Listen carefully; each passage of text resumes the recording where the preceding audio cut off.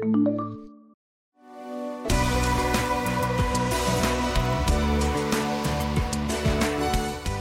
and welcome to another episode in a brand new series of the Health Pulse podcast. I am your host, Greg Horn, and in season 2 of our podcast series, we will be focused on health innovation and looking to uncover where technology and new approaches will change the world of health and life sciences. So as you know by now, we are producing the podcast in 2 formats. And if you've been an audio listener, then I'd like to suggest that you also check us out on the SAS Software channel on YouTube. And of course, we always welcome your questions and comments on both the YouTube channel and at our email address, which is thehealthpulsepodcast@sas.com. So for this episode, I'm going to be joined by my guest, Dr. Patricia Maguire. And Patricia is a professor at University College Dublin, and she is the director of the UCD Institute for Discovery. So welcome, Patricia. Thank you for joining me this morning on the podcast. Can you just tell me a little bit about yourself and your background and what you do at UCD? So thank you so much, Greg. It's a real honour to be here today. And so I am a biomedical scientist. I studied science in University College Dublin. And while I was doing my PhD in muscle biochemistry, my father actually took his very first heart attack. And I got very interested in platelets and blood clotting, and also I suppose from the perspective of what can go wrong when platelets come together and form a clot or a thrombosis, which leads to so many heart attacks and ischemic strokes around the world. So I got really interested in platelet biology, and that's where the focus of my research lies these days. Fantastic. And your role at the college now, so tell me a little bit about that and what you do today. Yes, so I am a professor of biomedical science, and my research is focused on platelets, and I'm sure I'll speak more about that to you, Greg.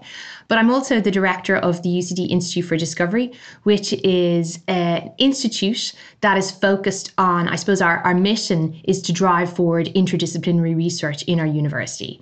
And we really believe that when people come together from different disciplines, the magic happens.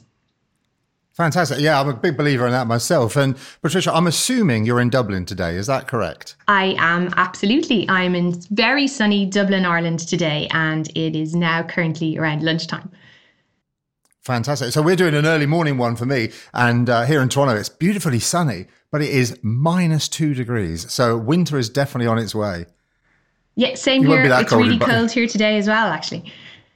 Oh, well, okay. So, Patricia, the other thing we like to do with everybody on the show is find out about a hobby or something you do out of work when you're not biochemistrying. So tell me a bit about that. Yeah, so when I was younger, I actually trained as a ballet dancer, and I used to do ballet 6-7 days a week when I was in school. And so I still love to dance, even all these years later. And a couple of years ago, I organised in the university, a Strictly Come Dancing competition, which I organised but also danced in as well. But we raised over $25,000 for charity, as well as been thoroughly enjoyable event. Fantastic. So I do like to dance, although I have 2 left feet and trip over constantly. But that's a brilliant thing to do. And the Strictly Come Dancing thing sounds like a lot of fun. All right, so let's get back to the subject in hand. So you're using analytics at the very core of your research. Yeah. So tell me about, why did you take that approach and how does that play out in the real world? Yeah, so I have to kind of take a step back for a minute and tell you a little bit more about platelets and where this all came from. So, and it actually goes back to my dad as well. So my dad's, ill health journey started, 25 years ago. And I saw, I suppose, living that with him, I saw the need for better diagnostics in the clinic. And that's where I suppose, so platelets are really fascinating. So they circulate around in our blood, but the really understudied thing about platelets is that as they circulate around in our bodies, they pick up information in real time. So they're really like a store. Inside is a ready source of biomarkers. And that's what my lab has focused on for the last 20 years, is getting this information out of platelets. And we've generated a lot of data in that process. And that's made me incredibly passionate then about trying to intersect all of the data that we've come from a biomedical science perspective and bring that together with, machine learning and analytics. Oh, very interesting. And I understand as well that you're using Python in your work. How's that working for you? Yeah, so we're coding in Python, we're coding in R, and we're also coding in SAS. So we actually use the SAS Viya platform to bring together all our data, and we've coded in every language, and we're using that. So we're using SAS Viya platform on Microsoft Azure. Oh, brilliant. Which is kind of the future for us all in healthcare, really. Just a quick spin-off on that one then. You have, I guess, some personal data in that. Did you have any problems ethically in using a cloud to deploy your software? Yeah, actually, so everything, so we're in Europe, so everything is GDPR compliant. So one particular project that we're working with is we're working with the 3 main maternity hospitals in Dublin and Ireland, and they're really busy hospitals with about 12,000 each live births every year. We you have to go through a lot of ethical approval to do these studies. You have to be incredibly GDPR compliant, but we worked really closely with the hospitals in terms of being GDPR compliant and making sure that the platform we're using is. So it was just, I suppose, bringing the right people together has allowed this project to accelerate the way it has. No, that's really good to hear, because that is something that we hear a lot about, is this kind of move to cloud being very difficult. So for our listeners, let's get into our project. So you've got this wonderful AI stack in your university. You've got all your knowledge of platelets and the like. So how are you now translating that into something real that we can kind of see and feel? Yeah, so a number of years ago, we started using this idea of platelets as a ready source of biomarkers. We began using that in a project on preeclampsia. And we found new diagnostic markers for preeclampsia. So now I have to revert a little bit and tell you a little bit about preeclampsia. So preeclampsia actually affects 1 in every 10 pregnancies. And wow. Yeah, it's huge. And it's something that, unfortunately, pregnant women sometimes hear about too late. And the issue is, globally, and these are probably an underestimated figures because they're not really categorized in lower income countries, about 50,000 women and 500,000 babies die every year because of preeclampsia. And not only that, because the only cure right now for preeclampsia is delivery of the baby. About another 5 million babies are born worldwide prematurely every year. And that comes with huge issues for that baby in terms of, especially neurological issues for that baby, especially if they're born as early as 25, 26 weeks of pregnancy. So right now, there is no diagnostic test for preeclampsia.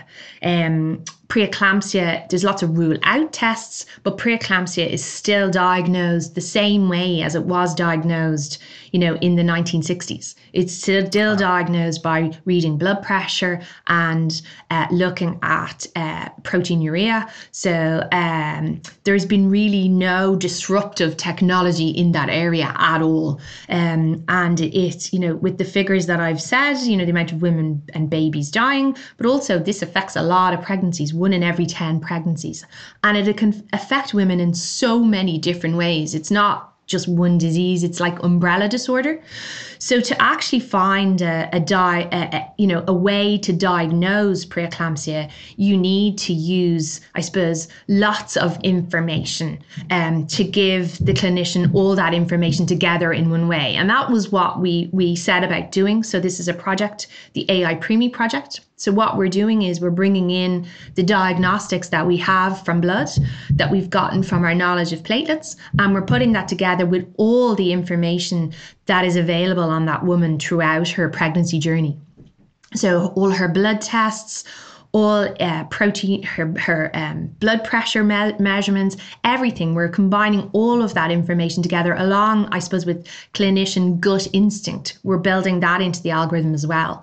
And so we're putting that all in together. And you see, you can't do that with standard statistics or standard analytics. You need to have machine learning involved in that to actually unbiasedly pick out what are the main markers that are driving the diagnosis of preeclampsia in that algorithm.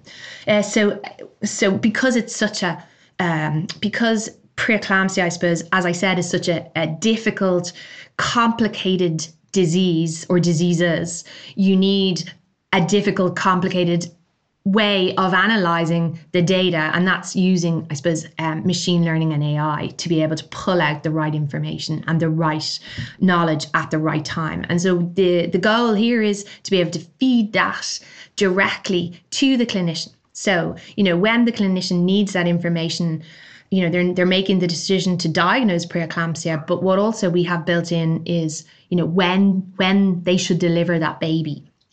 And that's huge, because if they can, every hour for that baby inside in utero counts. So if they can leave that baby in for another couple of days, a week, that's going to make a huge, huge difference to that, to basically the quality of life for that baby and its family. So being able to deliver and categorize and bring all that information together, this multimodal information, if you like, together and deliver it to the computer screen of the clinician at the right time. It's almost this idea of augmented intelligence, that you're giving them all that information. So that's the dream, that's the goal. At the end, you mentioned augmented intelligence. That's something I talk about a lot, actually. And the idea that, people shouldn't be concerned that AI is going to replace their doctor, but the doctor using AI is going to be far more efficient and far better at diagnosis than the doctor who doesn't use it. So I kind of want to think then about the kind of next step. So how do you collaborate with other universities and with industries as well to kind of take your idea and start to grow that into like a real world use case? Yeah, so right now as I said, we're in the 3 Dublin maternity hospitals. So we're covering 50% of all the births in Ireland. So next steps for us is to be able to bring that nationally and internationally. And it's working to, really working.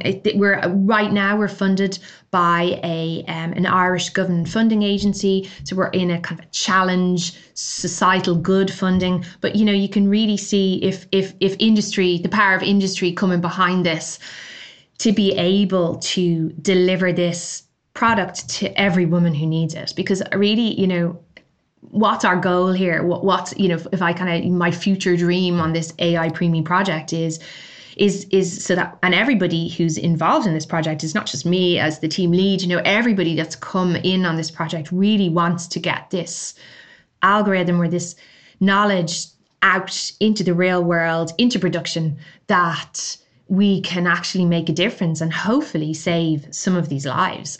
So having industry behind that is huge, because we'll never be able to do that, I think, by ourselves. Because if you look at how algorithms that have come out, or working AI that's come out of universities, there's like a chasm there. There's like sometimes a lot of them fall down to actually get into production. So this is a huge, huge issue, and to be able to put that into production would be a dream for us, because it would absolutely save lives. I think that's why I like what you're doing so much. And we talk about University of Alberta having the same kind of setup as you've got, because I've been to so many events now where a researcher will stand up and say, I've come up with this wonderful example of how we could save lives in the real world. And now I finished my PhD, I'm going to put that on a shelf and it gets forgotten about. And we see all the complexities of software as a medical device, and we see all the other issues coming out of it. But at the core, we need to translate things into the real world. So from your perspective, how is that process? How was it to get the hospitals to adopt this in the first place? Was it a difficult thing for them to start using it? We have champions, and I think the real thing here is bringing people together. And I'll keep going back to that. It's the team. It's the multidisciplinary, bringing people together around a cause. I think that's how this has worked so well. And then just, you've got to do it in a very GDPR way. We had to make sure that the data was done. We did everything properly, ethical approval, but people jumped on board on this, and hospitals jumped on board. So it's working really quite well, actually. And when you think about things that are blockages and things that cause barriers to successful change in healthcare, what do some of those barriers look like? And you've already mentioned some of the things you've done to overcome them, but in general, when other people are looking at this, what are the barriers that are going to come against? Yeah, the first barrier I can think of is this chasm between, almost university research where there's incredible research going on. But as you say, it just sits on a shelf and it's never kind of, that gold and diamonds that's in there are never extracted to make a difference in the real world. And that's something that I'm incredibly passionate about is getting it in, getting these algorithms into production.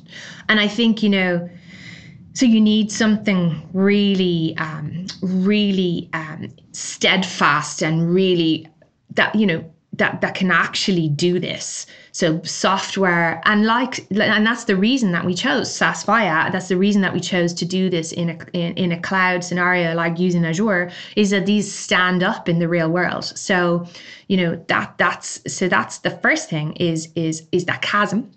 The second thing really is almost, and it's another passion of mine, is this idea of the democratization of AI technology to basic researchers in a university. So I know personally, I come from a biomedical science background, and, we did very basic statistics, very basic analytics, and to access the knowledge, it was really quite difficult. So I'm incredibly passionate about, democratizing AI and sharing that knowledge and sharing, being able to share a platform access into something like SaaS Viya is incredibly powerful for somebody that they can code in or they can code in Python, and they were able to use this incredible software to completely navigate the cycle and get that algorithm into production. I mean, that's key. I think so. Those two things, the chasm and then the democratization of AI, will lead to hopefully a lot more translation of a lot of the incredible work that's going on in universities globally, and get it into the real world. That'll make an absolute difference to people's lives. Absolutely. I couldn't agree with you more. I think that's a really important thing for us to start looking at. How do we cross that chasm and get people to do this in the real world? So let's think about now, as we kind of come towards the end, the future. So what is your future aspiration, both on a personal level for your projects and the things that you're working on, but also in a broader sense? What do you think is the future for AI? And on the timescale, like, is it 6 months, a year, play out the timescale for that as well. Okay, so I'll start with my personal views. So, I mean, and it's, I suppose I've spoken a lot about our preeclampsia project and personally, and I think it's personal for me, but also for everybody that's involved in this multidisciplinary team, is we really want to get our AI preemie test to every woman who needs it, all across the world. And that would be the dream. And if we can do that, then we will save lives. So that's, I suppose, my personal dream. But in terms of, the AI in healthcare and where this could go, I mean, if we can get this, if we can get AI preemie up and running in every hospital environment globally, there's a real potential there then to completely disrupt diagnostics in healthcare globally. We're using diagnostics that have come from our research, but we could use any diagnostic. If you have the formula and you've got this working and it works and it stands up in a real world environment, then, we can use different diagnostics and maybe slightly different patient characteristics, and then translate this into any disease. And that's, I suppose, the incredible thing here, is that the potential, if you can, because I mean, I looked actually, and I cannot find an example of algorithms that have come from universities that are actually working in the real world. I mean, wearable devices come the closest, and there is some kind of AI in robotics and surgery, but it's still surgeon controlled AI. So imagine if we can actually have, we could completely disrupt diagnostics globally by actually having a solution that brings in all the information that's available. Because, when you think about it, Greg, all this information is available, but it's a matter of amalgamating it and bringing together in a really useful way. And it brings me back to that augmented intelligence. And timelines, I think, if you can do it for one project, then why not do it for thousands? And that's, so the timelines on that are really just, I suppose, based on funding and imagination. But it seems to me that, particularly your preeclampsia work, and sorry, this just came to me as you were chatting there, particularly your preeclampsia work, it seems to be a very low cost against a very high reward. And so I would be very hopeful that folks would see it that way and you would start to see a rapid uptake. Does that ring true? Is it low cost to high reward? It seems to be what you've described. Yeah, I think so. I mean, because we're cloud-based, but you could even do it locally and just have the machines speaking to the cloud intermittently. I mean, this technology exists in the clinic. So yeah, I think it could be easily achieved. Yeah. Fantastic. You know what? Thank you, Patricia, for all those insights and the discussion today. I think it's been really interesting. And we're going to throw it over to the listeners and the viewers now in our audience. So please email your questions to the Health Pulse podcast at sas.com. Please add comments on the YouTube channel as well. I'm really interested on this one to hear your views on this democratization of AI and how do we get people who are not researchers, not statisticians, to understand the value of augmented AI. So let's get those comments in as well, because this is the 6th and final episode in the current season, and we're going to be looking to put together a new season for next year, early 2022. So those comments and the like do help us pick guests and to formulate where we go next with the podcast. So please keep them coming in. Please remember also to subscribe and share the podcast either through your podcast aggregator or through the YouTube channel. And just to wrap up, I've been your host, Greg Horn. So this has been the 6th episode, final episode in season 2. And I hope you've enjoyed listening and watching as much as kind of I have in making it. It's been a really good fun thing to do. I want to thank you for joining us today and look forward to bringing you another season, hopefully early in the new year. So thank you very much. Bye.